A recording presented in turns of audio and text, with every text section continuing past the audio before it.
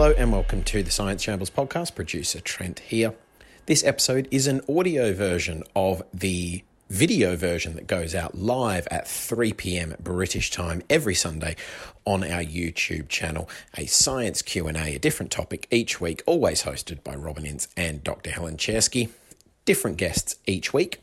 As such, bear in mind there might be a couple of moments that are more suited to the original visual format, particularly in the show and tells at the start. But that shouldn't hamper your enjoyment too much of this podcast version. And also, since it goes out live as well, everyone's on different broadband speeds, different microphones, different settings, so there might be a couple of little bits of audio dropout or echo or the random things that one encounters when doing something live over Zoom or Skype or whatever it is. You all know how finicky doing these video conferencing things can be by now. If you want to support the show, help us keep making it each week, keep making it free for everyone, you can go to patreon.com/cosmicshambles and support us on there and get yourself various rewards and goodies and exclusives for doing so as well. And our annual Christmas shows, 9 Lessons and Carols for Curious People, not taking place as usual in a run of a week or 2 weeks of live shows like we do every December. But this year we are doing a one-off 24-hour show on December 12th. As always, all the profits will go to charity, so you can go to crowdfund.co.uk/9lessons and donate there, and there's rewards and stuff for doing so as well. And you can go to cosmicshambles.com/9lessons to get some tickets to come along and see it live. There's going to be a small number of socially distanced tickets available to watch certain blocks of the 24 hours live, and that's also where we'll be posting any news and guest lineups and all that sort of stuff. Already confirmed to appear. Robin is hosting for the entire 24 hours, and there'll be Helen Czerski and Beck Hill and Josie Long and Chris Hadfield and Brian Cox and Helen Sharman and Sharon D. Clark and Mark Watson and Tanita Tickram and Sophie Ellis-Bextor and Jim Al-Khalili and Chris Jackson and loads more. So go to cosmicshambles.com/9lessons to check that out. And now, here is this week's episode of the Science Shambles Sunday Q&A show. Hope you enjoy. Hello, welcome to our traditional Sunday Science Q&A. And today we're going to be discussing the night sky. We have Dr. Sheila Kanani and Dr. Stuart Clark, and we have, it's her birthday today, and so wish her a happy birthday. I have cake, but I don't think she does, which seems most unfair. But I'm very excited about doing today. So I always enjoy doing these shows, and I hope that you continue to watch them. We've been doing them throughout. Oh no, they've used virtual helium balloons, which of course still does in some way use some form of helium. So you are going to be so annoyed about that, Helen. But thanks very much for joining us, and I'll just tell you a few things that we've got going on at the moment. Thank you very much, everyone who supports us via Patreon. Yet again, of course, we've hit another point where it's going to be increasingly difficult to work out whenever I'm going to be back doing live shows. As some people will know, we did a series of live shows, daily live shows at the beginning of lockdown, and we made sure that all that money actually went to performers and arts venues. Now we really do need to get the kind of Patreon as much support as possible. If you are able to support us, that is absolutely fantastic, and we are doing more Patreon exclusive stuff as well now, including a new series called An Uncanny Hour. The first episode went out midnight and Halloween, all about the horror classic Dead of Night with Reece Shearsmith, Jeremy Dyson, Andy Nyman, Joanna Neary and Sarah Morgan, and we're very soon doing one about Hawkwind in the 1970s, which I know at least one of our guests I reckon will listen to, and that we had Stuart Lee and Alan Moore, and we have Stacey Blake and Jane Weaver on that, and that's a lot of fun, and that'll be out soon. I'm also, by the way, doing something in the traditions. If you've been watching recently, you will know that Helen very often finds various different things with tropical fruits or vegetables. Today, my experiment is when your mic no longer, they actually just keep swinging down. I don't know if you can see. Can you see that I've actually got an avocado is being used today to balance my microphone? I don't know if you can see that. So that my experiment is one of extreme pragmatism. I've currently found this unripe avocado is the correct thing to repair microphone difficulties that I have. Also, a new episode of the Science Book Shambles is out with Camilla Pang, which is it was a really enjoyable conversation. She's got a new book out, and she talks her first book, and she talks about how when she was diagnosed as being on the autistic autistic spectrum, how she used already her excitement as a child in terms of science, how she used that to not merely understand herself, but also to understand other human beings. It's a really interesting book about both ADHD and also being dealing with being on the autistic spectrum and the diagnosis. So that's out on Science Shambles at the moment. And if you want to ask questions, by the way, just go to our live chat. We take live questions, and Trent will make sure that I see those questions, and or you can tweet us at Cosmic Shambles as well. And Trent, by the way, just to tell you, I haven't got my phone with me, so pop them up in the question section in the chat box at the side of this if you are able to. And next week it's part 2 of our mental health and the pandemic conversation. We have Dean Burnett and Nav Kapoor returning for that. As you will know, last time we just had so many questions and we couldn't deal with them all. And so we're going to try and if you still have new questions, we'll try, do send in questions about that. And I realised that for a lot of people with all of these different uncertainties and this incredible, almost grotesque ineptitude that we're currently watching with this government, I can see that is part of the story at the moment that we're seeing in terms of people finding it very, very difficult and increasingly anxiety inducing, all of those messages that are coming across. So if you have anything you'd like to ask about that, please if you, by the way, if that in any way that's party political, you should know I'm extremely partisan. I'm a big fan of evidence-based thinking, and I feel that in many ways this is not the government that will be delivering evidence-based thinking based just around their enormously long track record. Also, 9 Lessons is still going to be going ahead, even though we are now in a different kind of uncertain position about how we're going to be doing our 9 Lessons 24-hour show between the 12th of December and the 13th of December.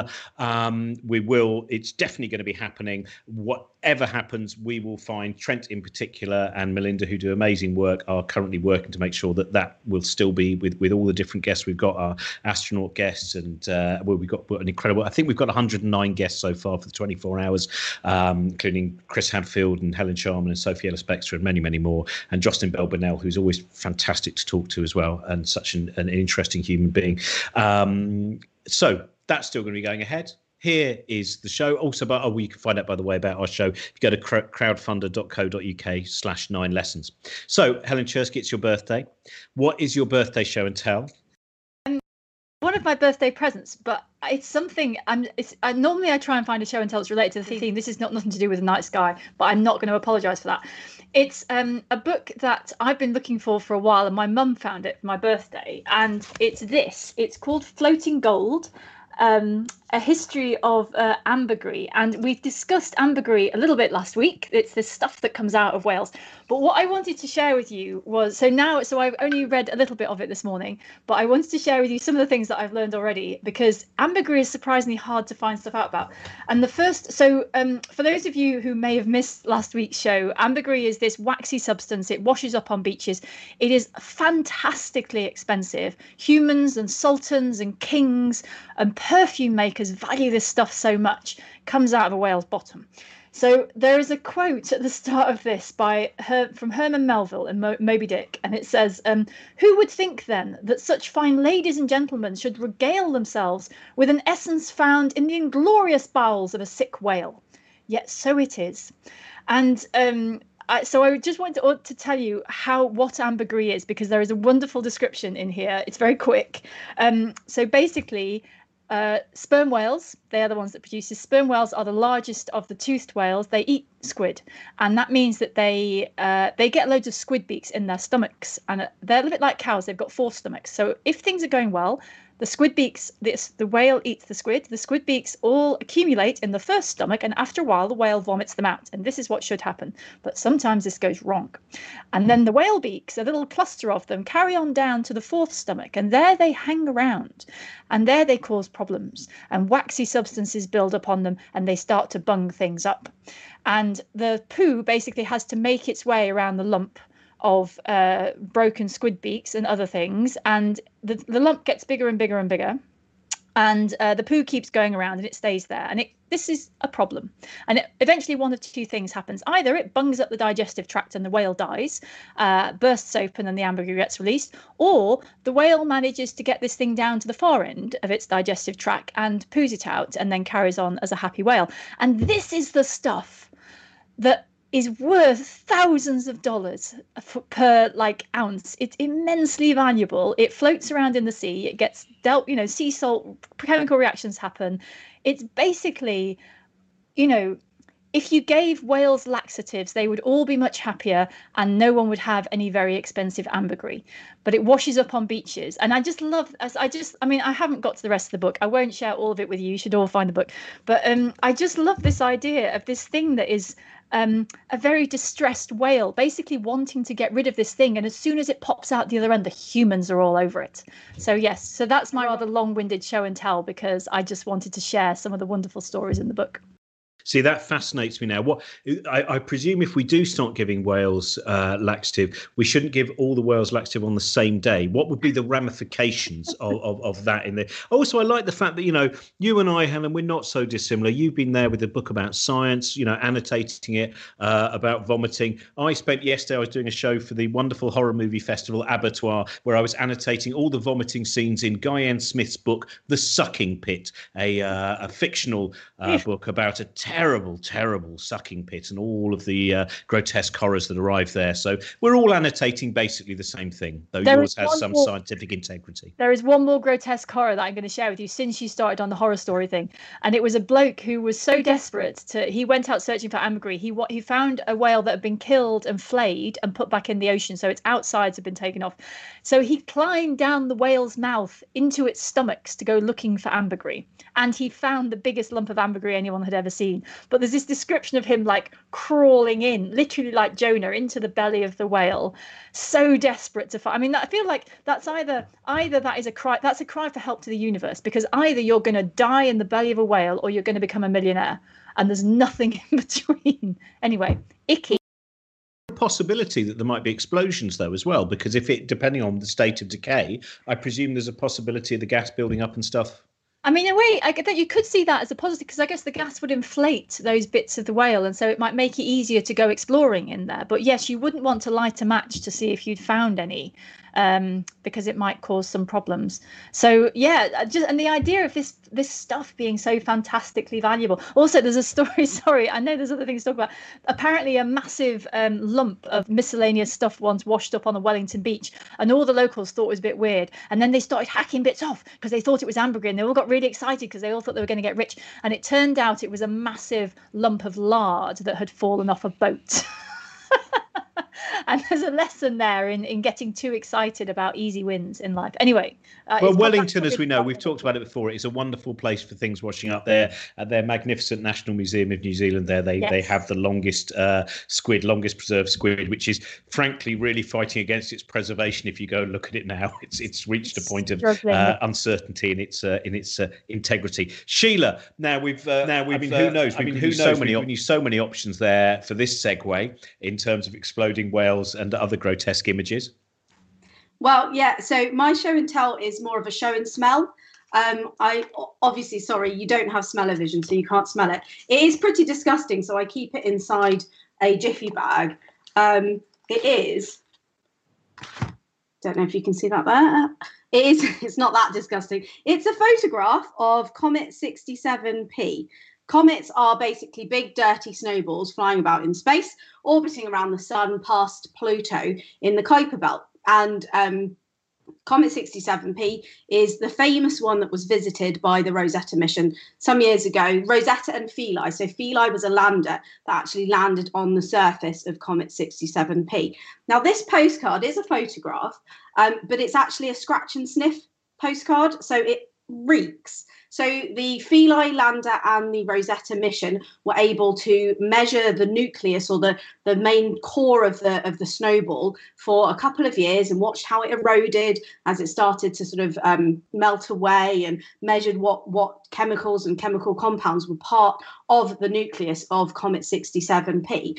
And it did find water, carbon dioxide, carbon monoxide, but also really smelly objects or smelly chemicals like hydrogen sulfide, ammonia, formaldehyde, methanol, sulfur dioxide, that kind of stuff. So this postcard, as lovely as it looks, and incredible the fact that it's a photo of a comet, millions of miles away from the Earth, absolutely reeks. And it reeks a bit like a mixture between horrible smelling incense and rotten eggs. So I'm sorry you can't smell it. I'm sure actually you're not sorry that you can't smell it. But that is my show and smell today. And that is, of course, this is now going to be available as a roll-on deodorant brought out by the Brian Cox range of bathroom products. The only thing I have now, that I do have the Odorama card from John Waters' movie Polyester, which starred Divine and Tab Hunter, and I've never scratched it because it's got 10 different scratch and sniffs on it. Now, Stuart, you have written a wonderful book. We talked about. We've written a lot of wonderful books, as well as the very useful. I was rereading your 20 Questions Universe book, which is such a fantastic book. But your new one about our relationship to the night sky is such an intriguing thing about the rediscovery of what we used to understand and what we have believed about the night sky, which is sometimes not nearly as fictional or mythical as we might have first imagined, or even when we first looked at sometimes the paintings on the wall of Lascaux Cave. Absolutely, Robin. Thank you so much for saying that. I really appreciate it. And it's just such a great pleasure to be here with you all today and talking about this. Just briefly, Sheila's postcard made me laugh, and it took me right back to actually covering the Rosetta landing and the Philae landing. And one very senior scientist at the European Space Agency, in describing to me what the sensors had discovered, strictly off the record, said to me, "Do you know what? It smells like my local at closing time on a Friday night." So yeah, I'm truly glad, Sheila, that we didn't get to smell that. So what is your show and tell? Now we've had it's getting more and more ghastly with each. So I don't know what you're going to drag up now. Yeah, mine's a lump of iron. It's like the most boring show and tell you've ever seen, until I tell you that it's from a meteorite. It's an iron meteorite, and what particularly intrigues me about this is that this was once, about 4.6 or so billion years ago, maybe a little later than that.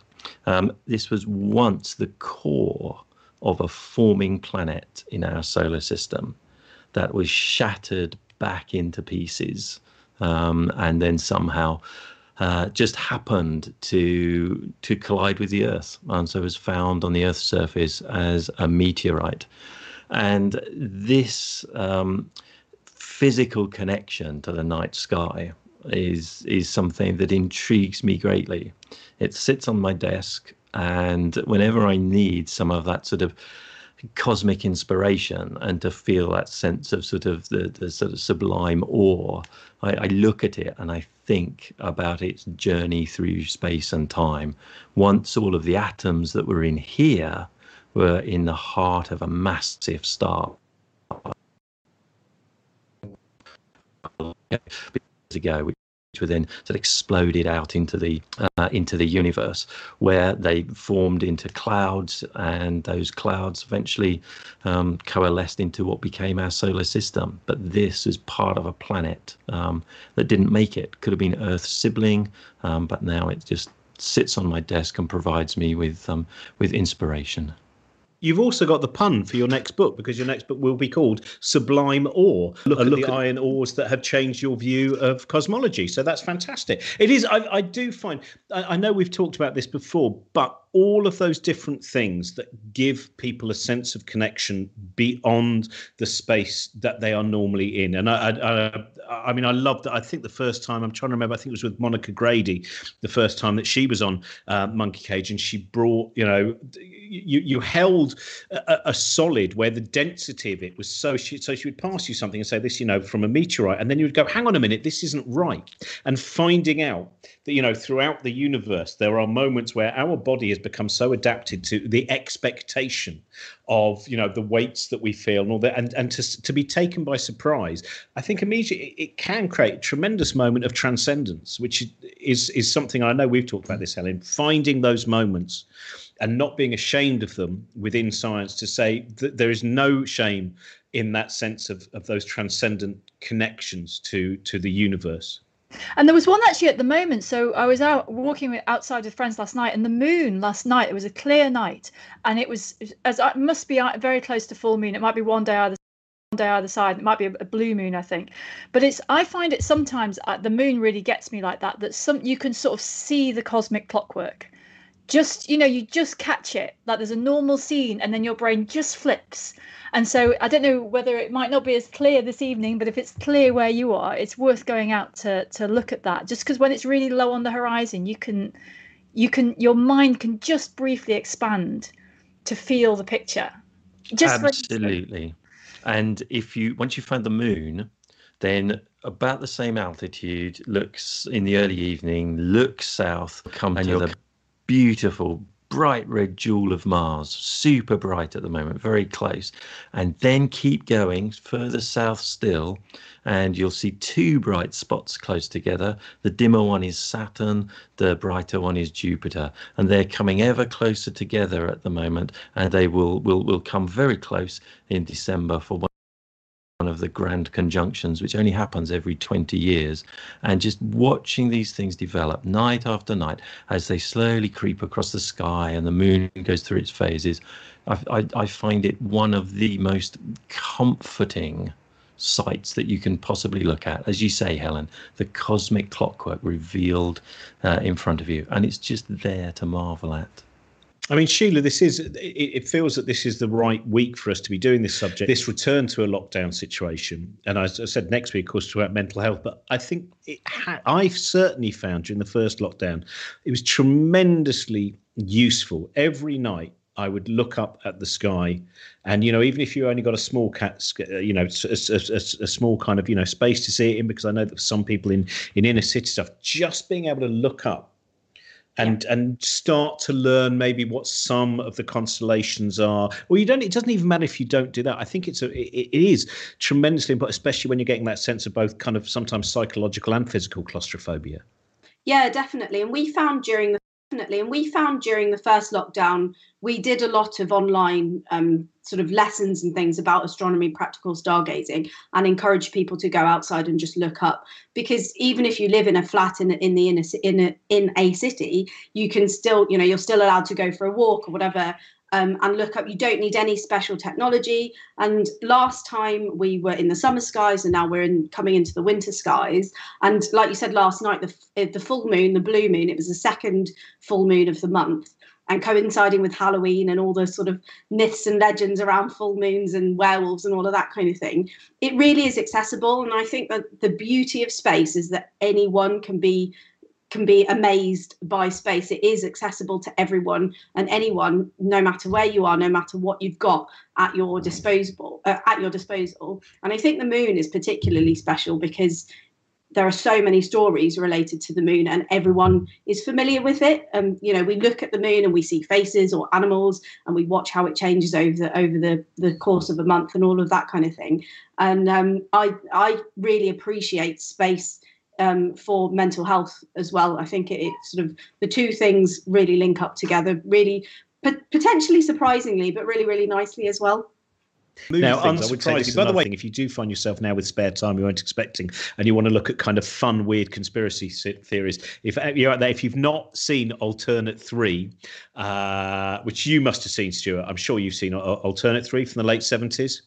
I haven't actually. So this is an education for me. It's so much fun, and it was made as an April Fool. I forget which ITV region made it. The trouble is, I think due to a strike, it didn't go out till May, which meant that already removing the context of it being an April Fool has led to a build-up where this joke has become, for some people, a reality. Have a look about that. But now, real things about the moon. Obviously, we've had lots of questions about water on the moon. So, Sheila, I'll start with you, this is from 8 Foot, and 8 Foot would like to know, how did water get on the moon?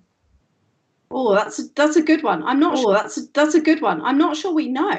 I'm not sure we exactly understand the processes, and even the water that is present on the moon is in a very unusual format to us. It's kind of trapped in glass beads or glass crystals or in the soil already. And there's lots of different theories, but at the moment, I'm not sure we actually know. And it's interesting because obviously we always talk about going back to the moon as human beings and using the moon as a base to other places. And knowing that this water is accessible is useful, but it's not. Maybe it's not the best way of looking at different things in space. You know, why do we immediately think, oh yeah, we can use that to our advantage? But actually, let's just enjoy these facts and be appreciative of what else is out there, rather than immediately thinking, oh, we can mine that or we can use that for our own advantage. But yeah, I don't think we actually know exactly how the moon has the water on it. Well, I presume that question as well, because she wondered why it's taken us so long to discover that there's water on the moon. But I presume that is because it's in this unusual kind of context and structure.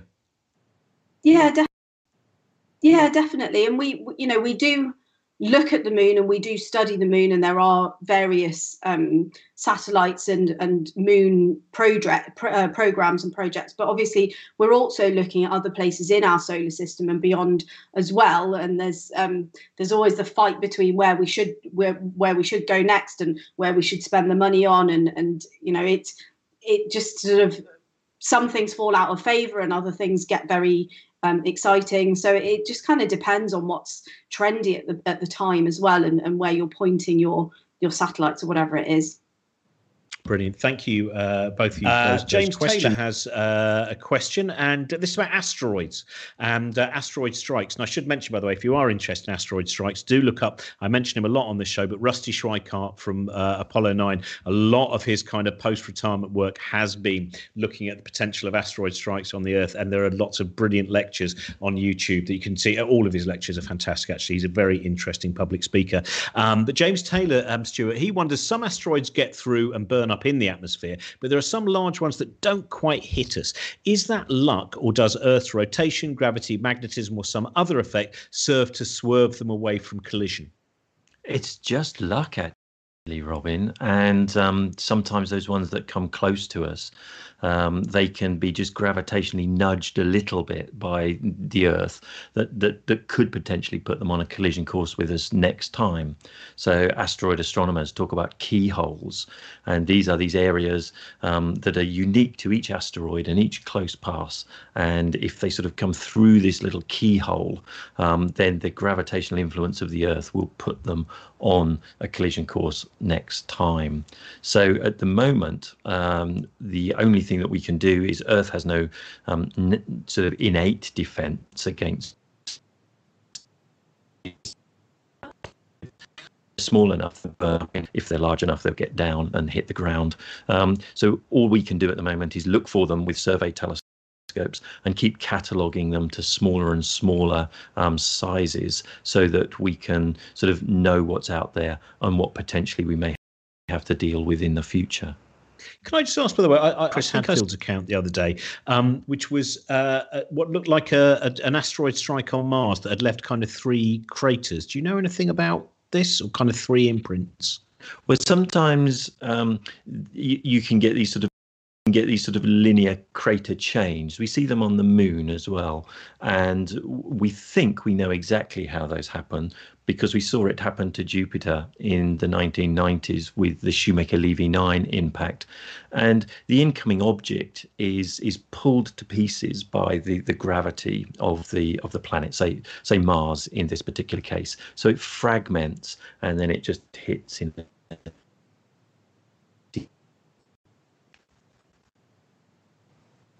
Oh, I just lost the end of that. I don't know if anyone else lost the end. Yes, I did as well. Yeah. Can we just hear that? Yeah, just the last bit as you were saying about breaking up into fragments. Yeah, so it breaks up into fragments, which are still following effectively the same trajectory. So they just hit in a sort of a sequential chain across the surface. Well, it's fascinating. Such images. Now, this is one for you, I think, Helen. This is from Solent Pirate. And Solent Pirate wondered, the amount of plastic that comes out of our clothes when we wash them is alarming. What can be done about this? And I just wondered, do you know about? Yeah, so this is one of those things. This is one of those things that people were sort of aware of, and it suddenly hit the public knowledge, which is a good thing, right? And somebody say like it's kind of scary because everywhere you look, there's another problem. But once you know about it, you can do something about it. So the issue here is that if you have synthetic fabrics, when you wash them, bits fall off, and they're too small to see. You're not losing very much from the point of view of your t-shirt, but obviously they have to go somewhere, and they end up in the ocean in these very small fragments. And it does depend. So if you have something that's natural fibers, so it's cotton, for example, then any bits of cotton that carry off will biodegrade, right? Because that's what cotton does. Whereas if it's rayon or something, so bamboo, people think bamboo is a natural fabric, but when it's a fabric, it isn't. It's a cellulose base that's been turned into a plastic, so it will not biodegrade. So bamboo fabric will also generate microplastics. So will anything that's viscose, nylon, all of those things. And basically there are two. You can buy some little things that you put in the laundry, put in the washing machine. The shorter version is don't buy plastic clothes as much as you can. So it's have one cotton t-shirt rather than having this succession of nylon t-shirts that you don't really need and will cause plastic pollution. So yes, there are some things that you can put in your washing machine, but the better thing is to have fewer clothes and buy them as natural fibers as much as you can. But yeah, so it's a slightly scary problem, but the more this is one of those things where little things doing a little bit will help. Is there anything that would surprise us in terms of its plastic content, in clothes-wise, things that we might look at the label and we wouldn't realise? So I suspect rayon and bamboo. So I see a lot. I have a real bee in my bonnet about the bamboo thing, actually, because if you're using bamboo as a structural material for bicycles, it's brilliant. It absolutely does exactly what it says on the tin. It's a natural material. It's really strong. Make bicycles out of bamboo. Fabulous. But as soon as you use it as a feedstock for fabric, then it becomes a plastic. And rayon is a semi-synthetic polymer is a huge proportion of what we find in the ocean. So I'm not sure there are any others that are quite that sneaky. And the problem is that people go, oh, well, bamboo's natural. Bamboo sounds like a natural thing, so it must be all right. And it isn't. It's like everything else. It's because it came from nature, but you've turned it into something which then isn't going to biodegrade easily. I'm not sure, the other thing, car tire, particulates from car tires, it's not clothes, but I've just made an episode Fully Charged about this. I've been on about this for a couple of years, and it has been rising up the agenda. But, we're used to replacing tires, right? Tire wears down, so you buy a new tire. And everyone's been taught that. No one said, where did it go? Right? Where did all that stuff go?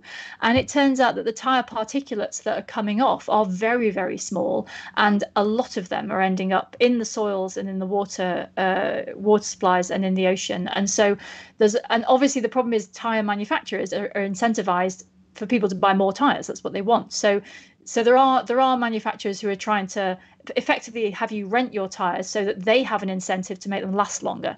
So tire particulates is probably the other one that people don't think about so much. But again, there are solutions. You just have to look at the problem and be honest about it. And then there are things you can do. Inflate your tires. You want thing number one, inflate your tires to the proper pressure for all sorts of reasons. Energy efficiency and tire particulates are the big two. Brilliant. Bit of a long way to the stars, isn't it? Sorry about that. No. Well, that's what we always like to have, a mix of questions. So thank you very much. Sent those in. And again, just a reminder that if you want to support us via Patreon, just go to patreon.com/Cosmic Shambles. And we're currently doing a 15% reduction if you subscribe for a year. We're generally making 4 to 5 shows a week at the moment. We're making loads of stuff, and we'll probably be making more. Actually, now we're into a new lockdown situation. So your support is fantastic, and we still try and make as much as possible. It's freely accessible to everyone, but it's becoming kind of a slightly bigger issue now. This has gone on for a little bit longer than we thought or hoped. Now, this question from Nigel. Nigel would like to know something we've talked about before here, and it's always an interesting question. I think, Sheila, I'll start with you on this, but is how far away are we from a tipping point for the number of CubeSats and whatnot cluttering the sky? Oh, I don't know exactly in terms of numbers. But this is always a bone of contention in terms of practical astronomy. And I know colleagues that sit on panels talking about these sort of mega constellations that are being put up into the sky and Starlink and all of that kind of thing. And I know also that space agencies are looking into ways of cleaning up the local sky as well, and different methods of reining in the clutter. So that it is a real problem.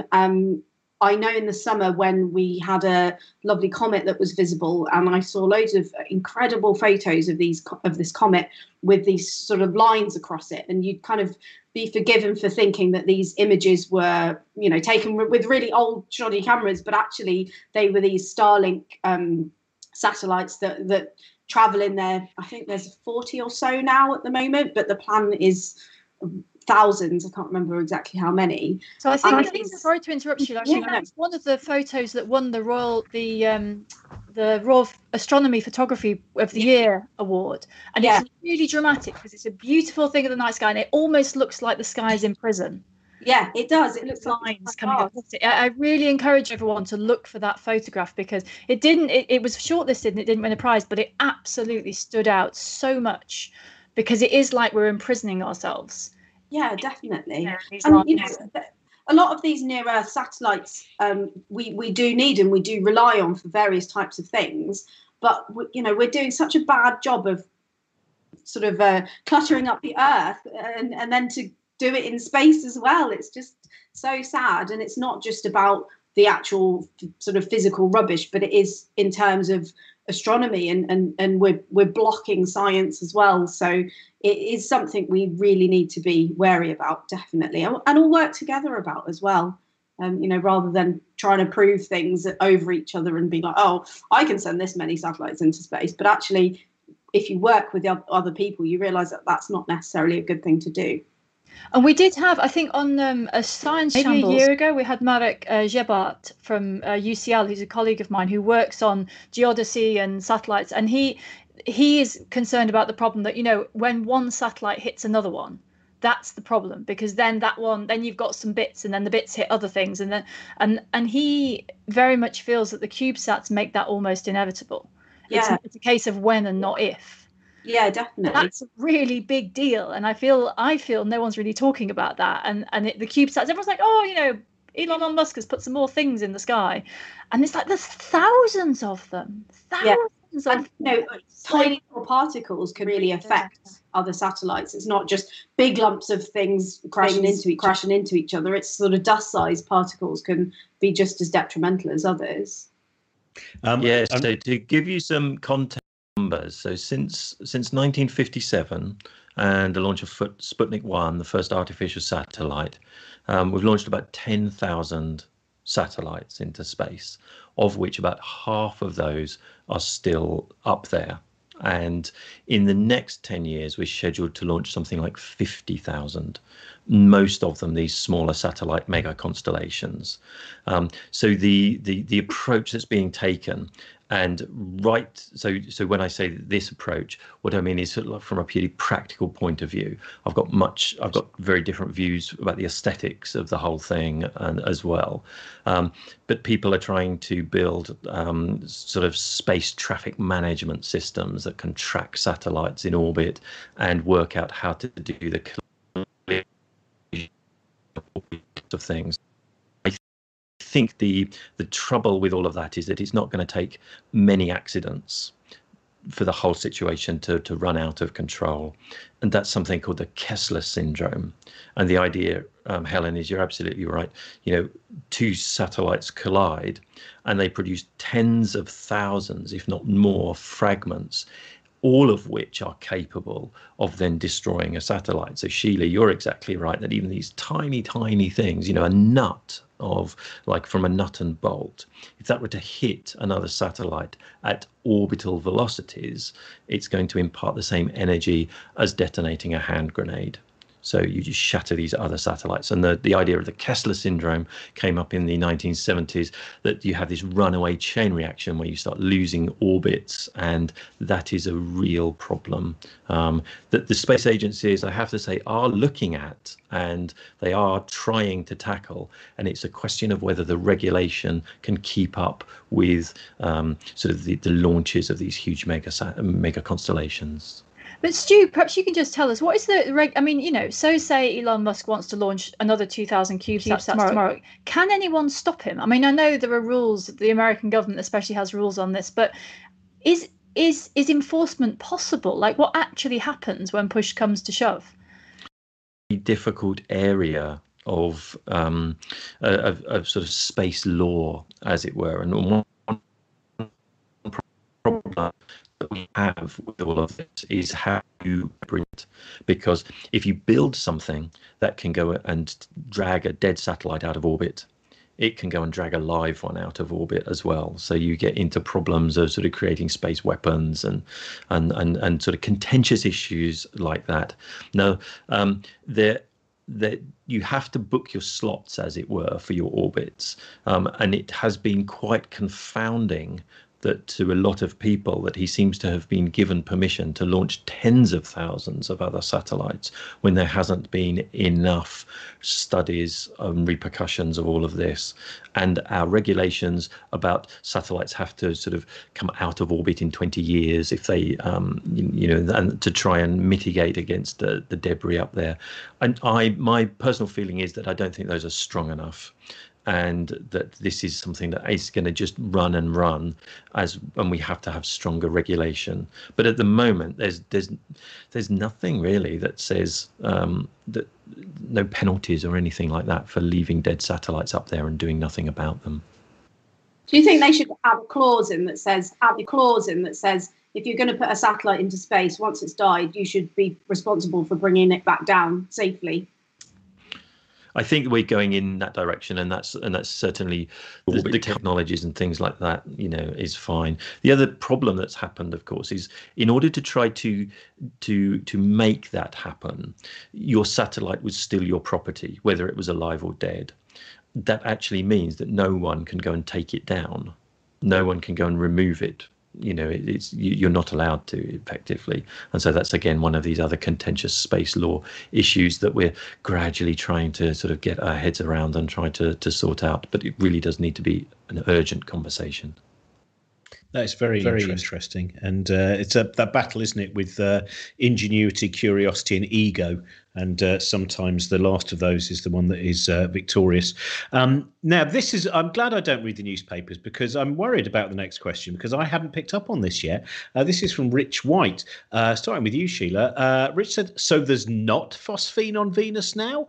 I wonder if the panel can bring us up to date on what the retraction announcements update last week means. I thought they were two independent observations. So where are we with phosphine? That, as far as I'm aware, the team that have discovered it have not retracted anything at the moment.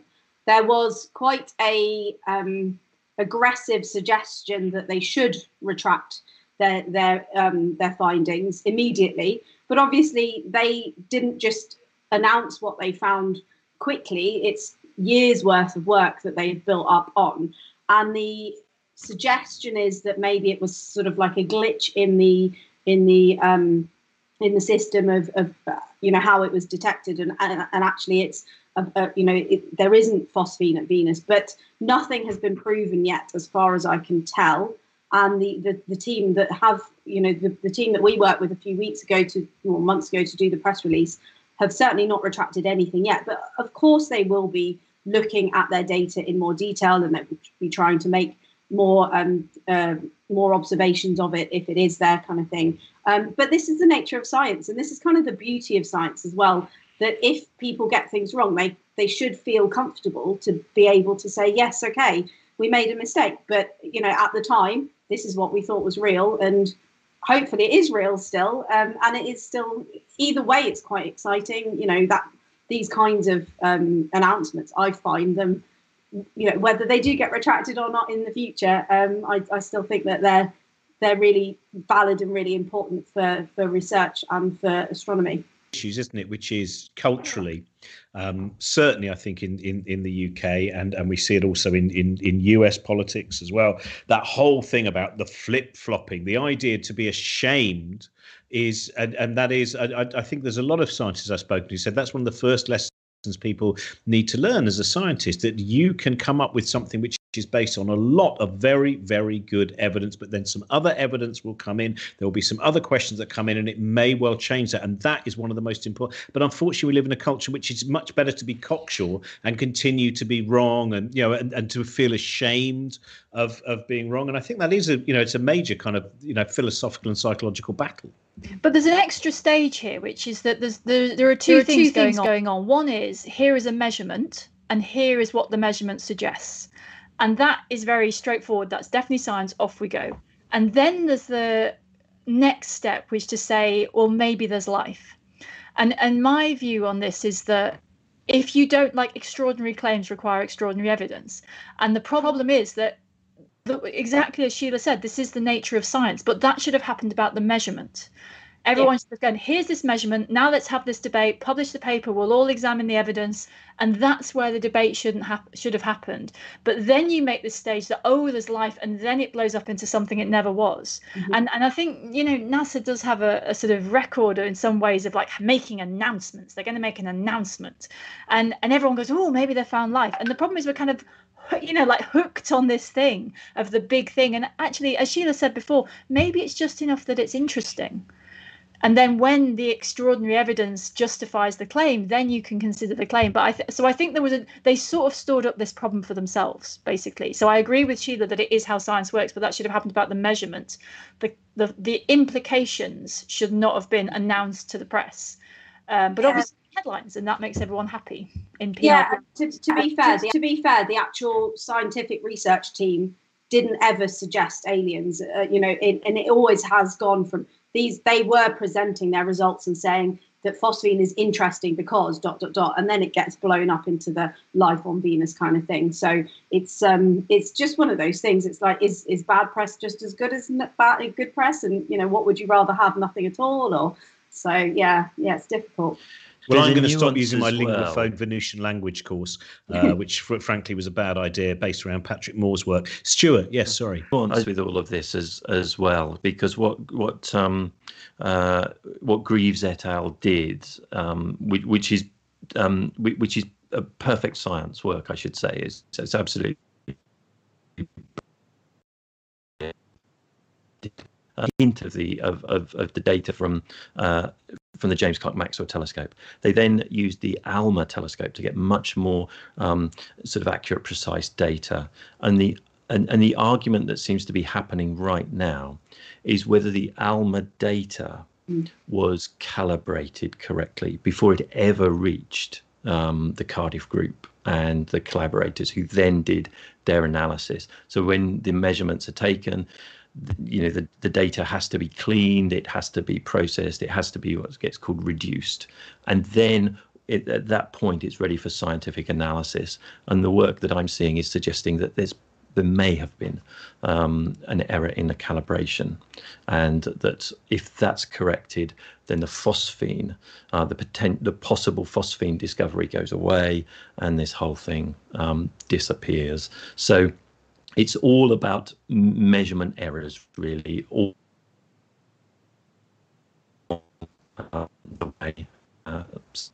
We fingers signed up for that same course that you are, Robin. I'm practicing even, as soon as we finish today. Well, I recommend it every week. Go and find a second-hand copy of Can You Speak Venusian by Patrick Moore. It's a lovely book. We had another slight trouble with the connection there with you, Stuart, so I'm not sure whether Trent might make a decision to drop you out and then get you back again. I'm not sure what's going to go on, but just to warn viewers, if Stuart does disappear briefly, he will be returning. We're just going to find out the best way of doing that. This is a question from Dominic, who's aged 5. I will, while you're still there, Stuart, I'm going to start with you. In fact, he wants to know, when do astronomers sleep if they have to work only at night? That is such a good question. We fit it in whenever we can, and we know for certain that the first Astronomer Royal, Flamsteed, he didn't observe all night. He used to nip off to bed early, because when Isaac Newton needed his data to help him perfect his theory of gravity, when they finally wrestled the observations out of Flamsteed's hand, they found that there was a lack of the very data that Newton needed, which was the positions of the moon after full moon in its sort of third and fourth quarters. And those are the phases of the moon that you only see way after sort of midnight in the early hours of the morning. And Flamsteed didn't have very many of those observations, so we think he used to get tired and nip off to bed. Was Flamsteed the one that had the very elegant velvet pyjamas? There was one of the Astronomer Royals from that period that had very luxurious velvet pyjamas for observing in, and I can't remember which one it was. That's all of us, Helen. That's what I thought as well. That's de rigueur. And Edwin Hubble used to wear jodhpurs when he was observed. Not to bed. But it's also that's me trying to exactly answering your question, because I don't know who that was. Well, there's actually another. So modern astronomers actually do a lot of their work remotely, and so these days they don't get to go on the fun trips to Hawaii and Chile. They just tell the telescopes what to do. So they could be during their daytime now, and obviously Hawaii is on the opposite side of the planet, and so you can work a normal working day and be operating a telescope that runs at night. So although I'm not sure all of them are I think they're sorry to lose the trips to Hawaii, but my visits to those places have been, when they're observing, it used to be you went and you basically lived at night. You didn't do anything else. You were kind of trapped in this thing. And I do remember seeing on one of the telescopes on Mauna Kea, it's Mauna Kea, not Mauna Loa, isn't it? That the words to Hotel California you can check out anytime you like, but you can never leave. It was welcome to the Hotel Mauna Kea, that was it, and they'd rewritten it to this like trapped view of astronomy where they had to go into this place and they were on top of a mountain and they couldn't leave,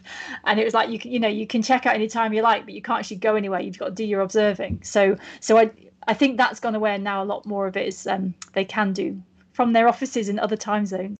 Yeah, just give again recommendations for people if they are after this. If you've not yet seen the documentary, it came out quite a while ago now, a few years ago, called Nostalgia for the Light.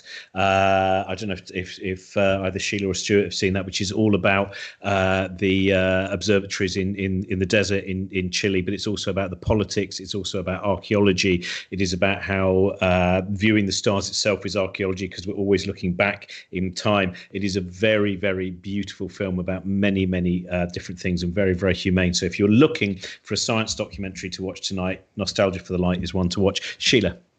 Yeah, I was going to say when I did some observing in Australia, we did just flip our days. So we'd sleep in the daytime and we were awake over the nighttime hours. And you do have a rota, so you're not always by yourself and you sort of share the time with other people. But then when I was working on the Cassini mission, I wasn't doing visual astronomy. I was working with piles of data, and the satellite would just send us basically spreadsheets of numbers back, and we could work on them. We use computer programs to work on them whenever we wanted. So technology has changed the way astronomers work, and many astronomers probably don't stay awake at night and look through a telescope at live data anymore, which is kind of sad as well.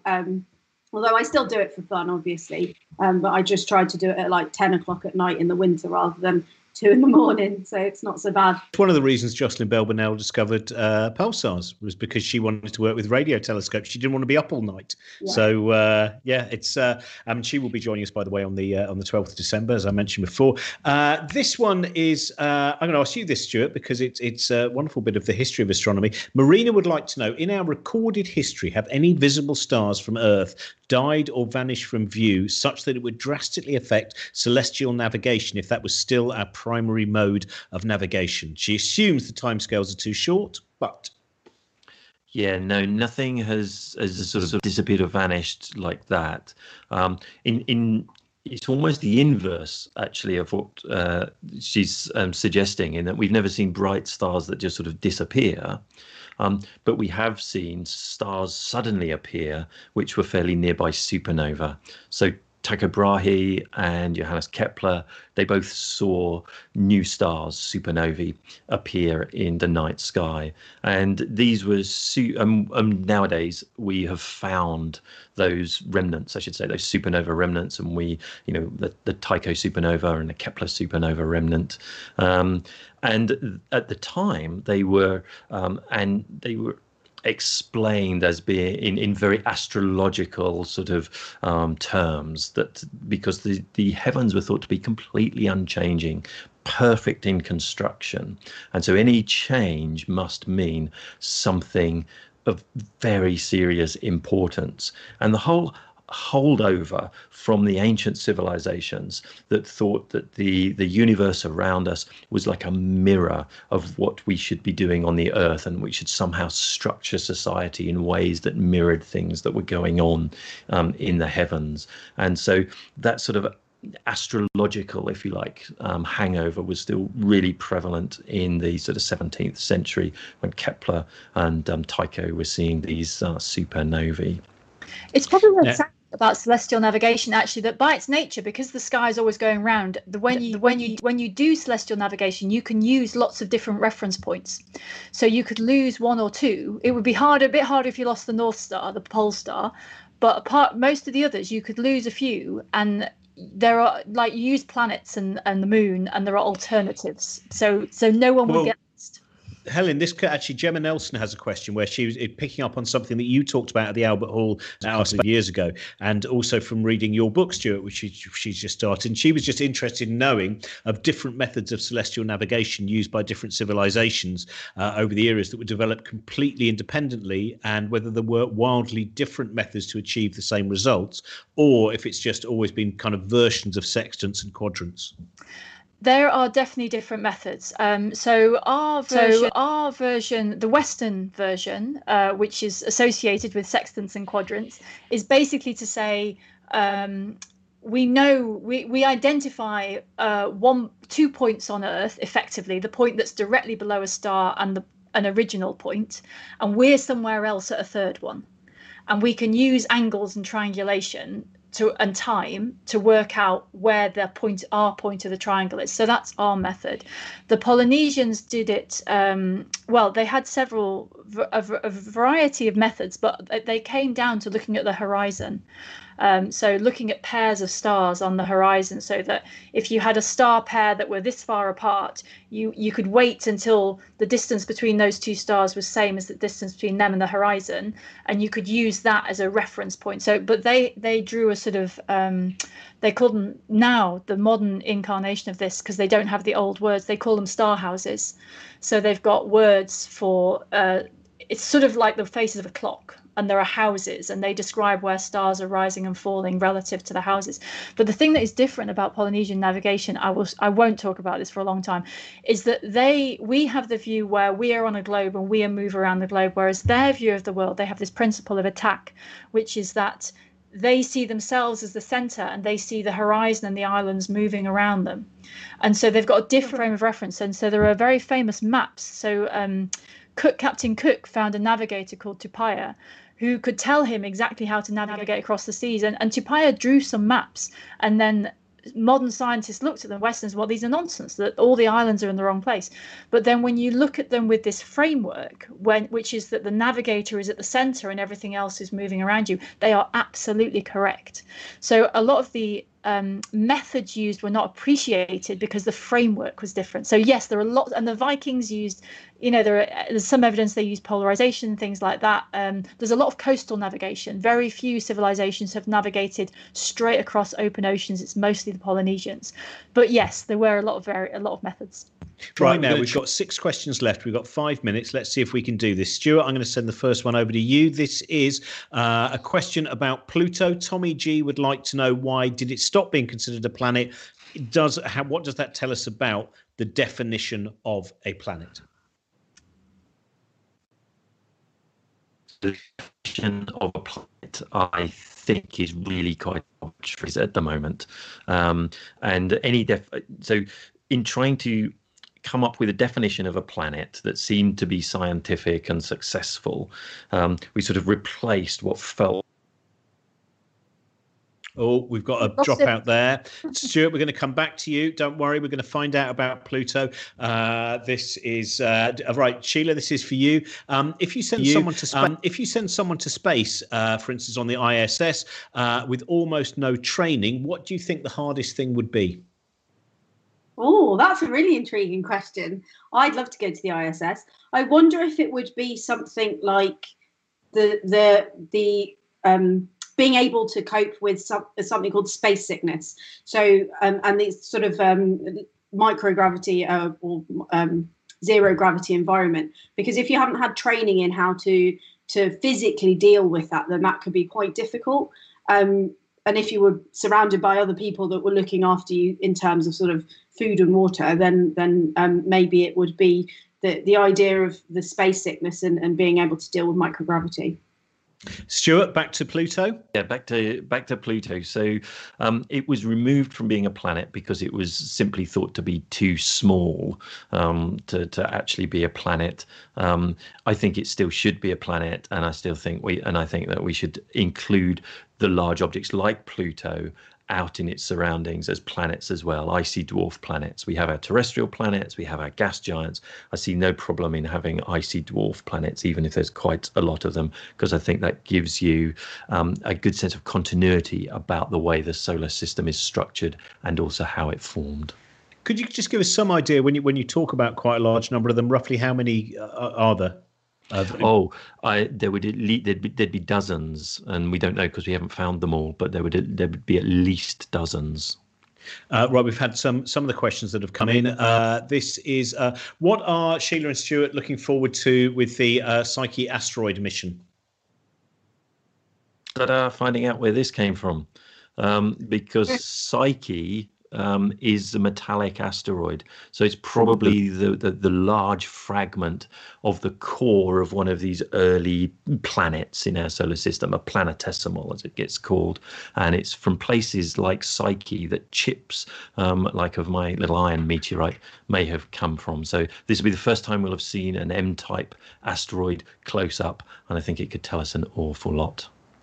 Sheila, question for you, which I think you might just want to give a kind of website for this. Someone would like to know about the work that you did on Cassini, and rather than get you to do that in 27 seconds, do you want to tell them where they can find out more about what you did with Cassini? Yeah, I mean, you can read my PhD thesis. That is online. You can just tweet me at Saturn Sheila if you've got any Cassini questions. I could talk about Cassini for about 6 days, well, more than that probably. I don't know where that value came from.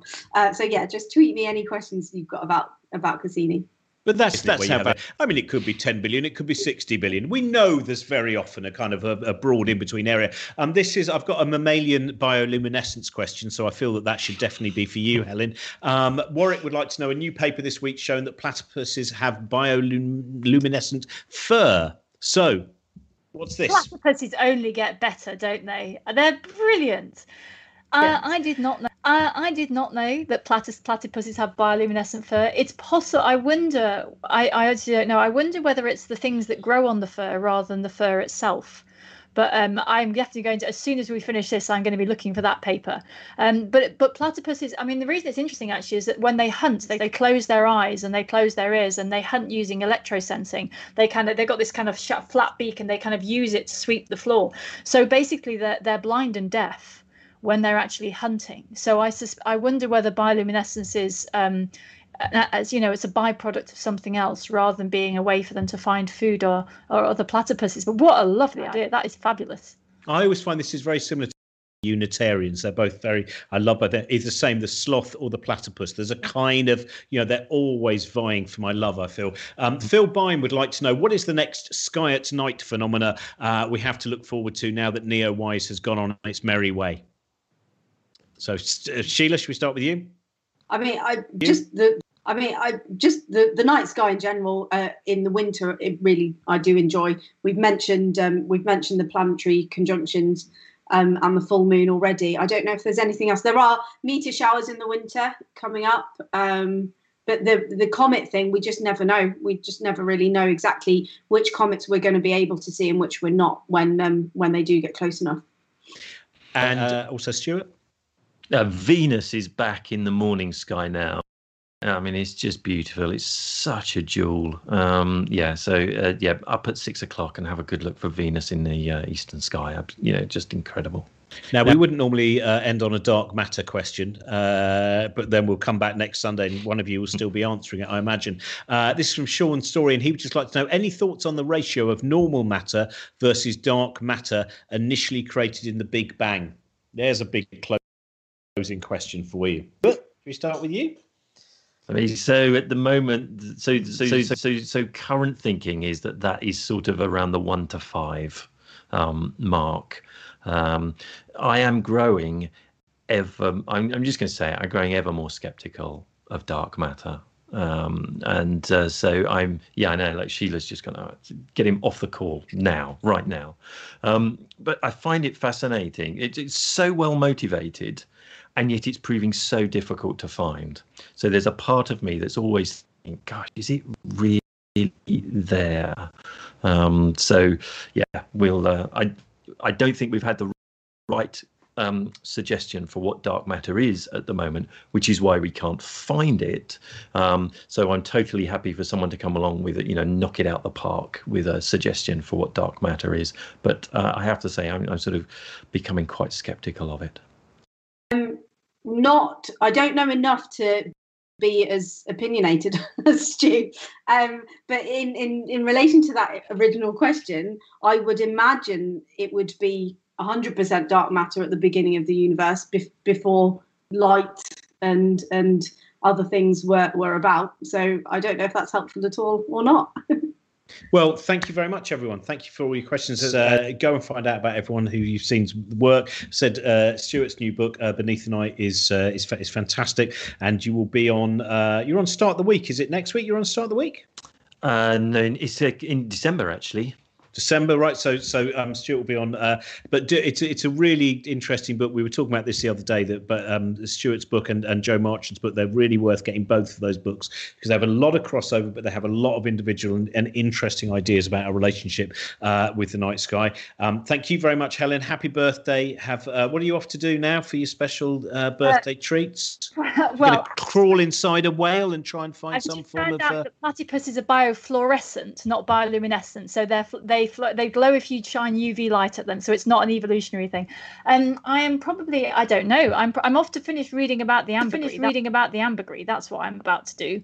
And also so UCL has just sent an email about their response to the new lockdown rules, so I'll be finding out about my working life for the next few weeks, months, something. Thank you very much, everyone, for watching. Remind you that you find out more about our 24-hour science variety show with, as I said before, Sophia Spector and Tanita Tikram and Helen Sharman and Chris Hadfield and Brian Cox, and there's loads of Justin Bell-Burnell. It's an incredible lineup. I think we've announced the first 50 people. There's another kind of 59 that will get announced quite soon as well. Go to our Cosmic Shambles site, and as well as I said, if you can support us via Patreon, that is fantastic. And yearly subscriptions we're doing with 15% off. And I'd also like to thank this avocado, which has fulfilled its use of balancing my microphone for the whole of this show. We'll be back next Sunday with another show where we're doing basically part 2 of our mental health discussion. Please do send questions for that. I hope the rest of your weeks are as anxiety-free as possible, and enjoy the night sky this evening. Bye-bye.